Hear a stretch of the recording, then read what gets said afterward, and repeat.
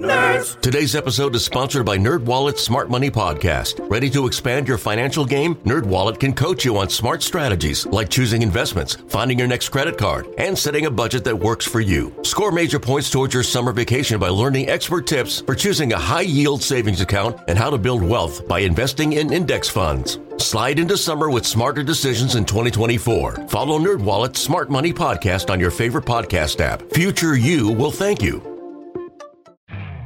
You could spend the weekend doing the same old whatever, or you could conquer the weekend in the all-new Hyundai Santa Fe. Visit HyundaiUSA.com for more details. Hyundai, there's joy in every journey. This podcast is gold. Basketball gold. You're tuned into the best Cleveland Cavaliers podcast in all the land. Basketball gold. Hosted by Mike Fratello and Jeff Phelps. This is Basketball Gold. Mike Fratello. I'm Jeff Phelps. Mike, you've mentioned the small forward spot. And to me, it's real clear that's where the Cleveland Cavaliers maybe need to figure a couple of things out. Because you have Donovan Mitchell, you have Darius Garland, they're starting. You have Evan Mobley, you have Jared Allen, they're starting. And then you have a small forward. And you're looking at different guys there. First of all, Mike, with the scoring in the backcourt, and then the effectiveness of the two guys in the front court, what do you think the Cavs need out of the small forward spot? Because most teams around the league that seem to be the big-time teams have that wing guy, have that small forward that you really have to deal with. Do the Cavs need that? What do they need out of that spot? Well, I'm going to start at the defensive end of the floor because the other teams probably have somebody in that position that can score. Toronto, that was the guy that won the Rookie of the Year award rather than Mobley. Yep. And as a result, you're going to need a guy who can stick his nose in there and slow down, try to stop the opposition's small forward perimeter guy that puts it on the floor, runs the floor, and rebounds a little bit. So we start, one, can he defend that position? Then, with the nature of the game, with guards that can penetrate the way Donovan Mitchell and Garland can, playing that middle pick and roll game so much where if they double team the ball to take it out of Donovan's hands or Darius's hands, they're going to make that pass to the big man who slips and rolls short. And what I mean by that is he doesn't roll all the way to the front of the rim for the lob. He rolls 4 or 5 feet to get that first pass out of the trap on the ball. Then that man becomes the facilitator. He is now the decision maker because the offense numbers the defense. You have 2 defenders out on top that just trap the ball, only 1 offensive guy out on top. That means you have 4 offensive people. And that man who short rolls now has to look over the court. If they collapse into the lane, the defense, to take away the layup or dunk, then he's got options on the perimeter. That small forward has to be able to make shots. Make shots, create shots. If he can do both things, then he's really going to help his team because it's going to be the pass, the next pass, the put it on the floor, create from the small forward, kick to the next open man as you're collapsing and you have the defense scrambling around. So you'd like a small forward that can, one, defend. Next, here in the league and the way it is now with the three-point shot, one that can get spacing or create spacing by being able to knock threes down, put it on the floor and handle a little bit, run, be athletic, rebound your position. Am I asking for too much there, Jeff? I think you're asking for an all-star to slip in there with the other 4 guys that are out there, and I like that, Mike. If you're gonna do it, you might as well go for it. And maybe the Cavs have some of the guys there. Let's go over some of this personnel and tell me why this guy should be the right guy and why maybe he should come off the bench or play a different role. A guy who's gotten a lot of the starts there is Caris LeVert, who I've always liked as a player. But I wonder, is Caris the right guy? And this maybe goes back, Mike, to what you said about Derek Anderson. Going to Derek and asking him, hey, for the betterment of the team, can we do this? Where is Caris better coming off the bench and giving Donovan Mitchell and Darius Garland a little rest, and then you still have that firepower in the backcourt, maybe a 3-man rotation there? Or can he find his game playing next to those guys in the backcourt? Karras seems like the type of individual to me that whatever Coach Bickerstaff asks him to do, he'll say, yes, sir, go out and do the best job he can. We know this guy can score. We saw him get 42 Right. against Boston. 41, yeah. Think about this. You get 42 at the Garden to help the Cavs win in overtime, and the next night you go 0 for 9 from the floor. What kind of turnaround is that? And he's had a couple of single-digit scoring games, Mike, which is why I've kind of wondered, all right, is it tough for him to be back there with a couple of guys in the backcourt, in Darius and Donovan, who need the ball and are going to score points for you? Well, that night he knew he was going to be one of the primary ball handlers because Darius was out, and Donovan, you have to give him a break at times and take him off the ball and let Karras be the man in the middle making decisions and find that Donovan coming off screens or in transition. But as a small forward, and he can play, if you want to go real small some nights, he can play 1 through 4 for the Cavaliers. But as a 3-man, as a 2-man, we know he can put the ball down. He can create shots off the dribble. You can play pick and roll with him. If his shot is going down, you got a guy who can make threes for you. He has that kind of range, and he'll stick his nose in there and defend for you. So he gives you great flexibility. He can play as a starter, as we've seen, and hopefully if he's coming off the bench, getting 18, 20 minutes, 22 minutes a night that way, that he'd be able to be productive for them as well. So that's what makes him so valuable to the team, is his flexibility. Dean Wade, to me, Mike, looks like Lauri Markkanen light. And I say light only because he doesn't have the experience or the resume quite yet. And JB's given him a look as the starter there. Now he's been out with an injury issue, and when he gets back, we'll see what happens.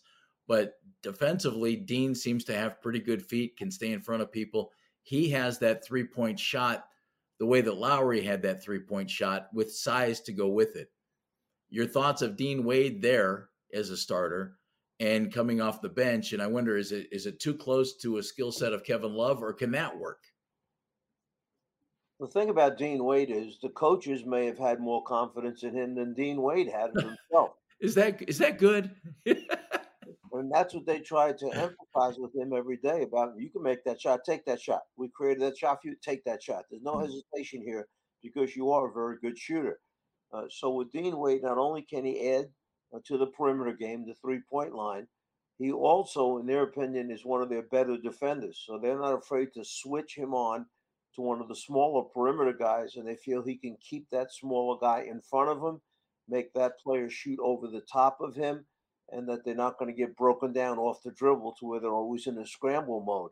So Dean Wade created an opportunity for himself by his hard work at the defensive end of the floor, and the coaches believing in him and watching him play defense is saying he's really good in our team defense. At the same time, he adds to them when they're pushing in transition. You've got whether it's Garland or Mitchell pushing in the middle, and then the other wing is either Garland or Mitchell, whichever one doesn't have the ball. And now Wade running the other side. That guy can pitch to either side. They can stop and shoot that transition 3. And they've got a lot of belief in that, and that's why they started in those games. All right, so it sounds like there are 2 guys right there who you think are real viable options to start at small forward. Before history is written, it's played. Before it's frozen in time, it's fought one shift at a time. Before it's etched in silver, it's carved in ice. What happens next will last forever. The Stanley Cup Final on ABC and ESPN Plus begins Saturday. Are you saying, Jeff, between those 2 guys? No, it just sounds to me, Mike, like you like them both, but for different reasons. But there are other guys here too. Let's go with the guy who started there a lot, Cedi Osman. And then I remember last year, Mike, when he wasn't starting, Cedi kind of had to find himself, and he had a great start then this season. I think it was 4 straight games of double-figure scoring, then kind of disappeared for a while. Do you like Cedi in a role like that, or do you like the energy that he can bring off the bench? You know, I think you've said exactly what Jetty has been about the last 2 seasons. He comes out in the beginning of the season and he's spectacular. Yeah. And I'm not He sure. was really good. He was really good this year. Yeah, I'm not sure you can ask him to do much more. Not only is he making shots, not hesitating. They throw him the ball. Coaches told him, if you're open, shoot the three. He does that. Then he's been creating shots off the dribble, taking it hard, driving to the basket, getting fouled, in transition, putting it on the floor, and taking it sometimes 50, 60 feet off the dribble and trying to attack the front of the rim. Then defensively, he's been good. However, and this is that however part, can he keep that up and for how long? Because he has to understand, I just can't be good for 12 games. I have to be good for 82 games to secure my positioning, to give my coach what he needs to get the belief out of the coaching staff that Jetty should be in there every night. He's a regular guy coming off the bench every night. Because if that doesn't happen, then they're going to start searching for other people to take his minutes. And when you get out of a rotation, sometimes you don't get back into it again. Two other options. Lamar Stevens hasn't had much playing time at all. I love the scrappiness of his game, Mike, and I'm wondering, is he a guy who could fit with those other guys and be that guy who ties it all together? And then you love Isaac Okoro's draft position. You love some of the athleticism he brings, and it doesn't seem like he's been able to make the other guy work on the defensive end very much. Do either one of those guys fit for you there, or do you like their roles coming off the bench? I think the other two players do bring that element of toughness when they go out there. But do they allow the other four guys that are on the floor with them to flourish? And when that opportunity comes, can they make the opponent pay the price for laying off them, for challenging them to shoot the ball, for making the right decision with the ball?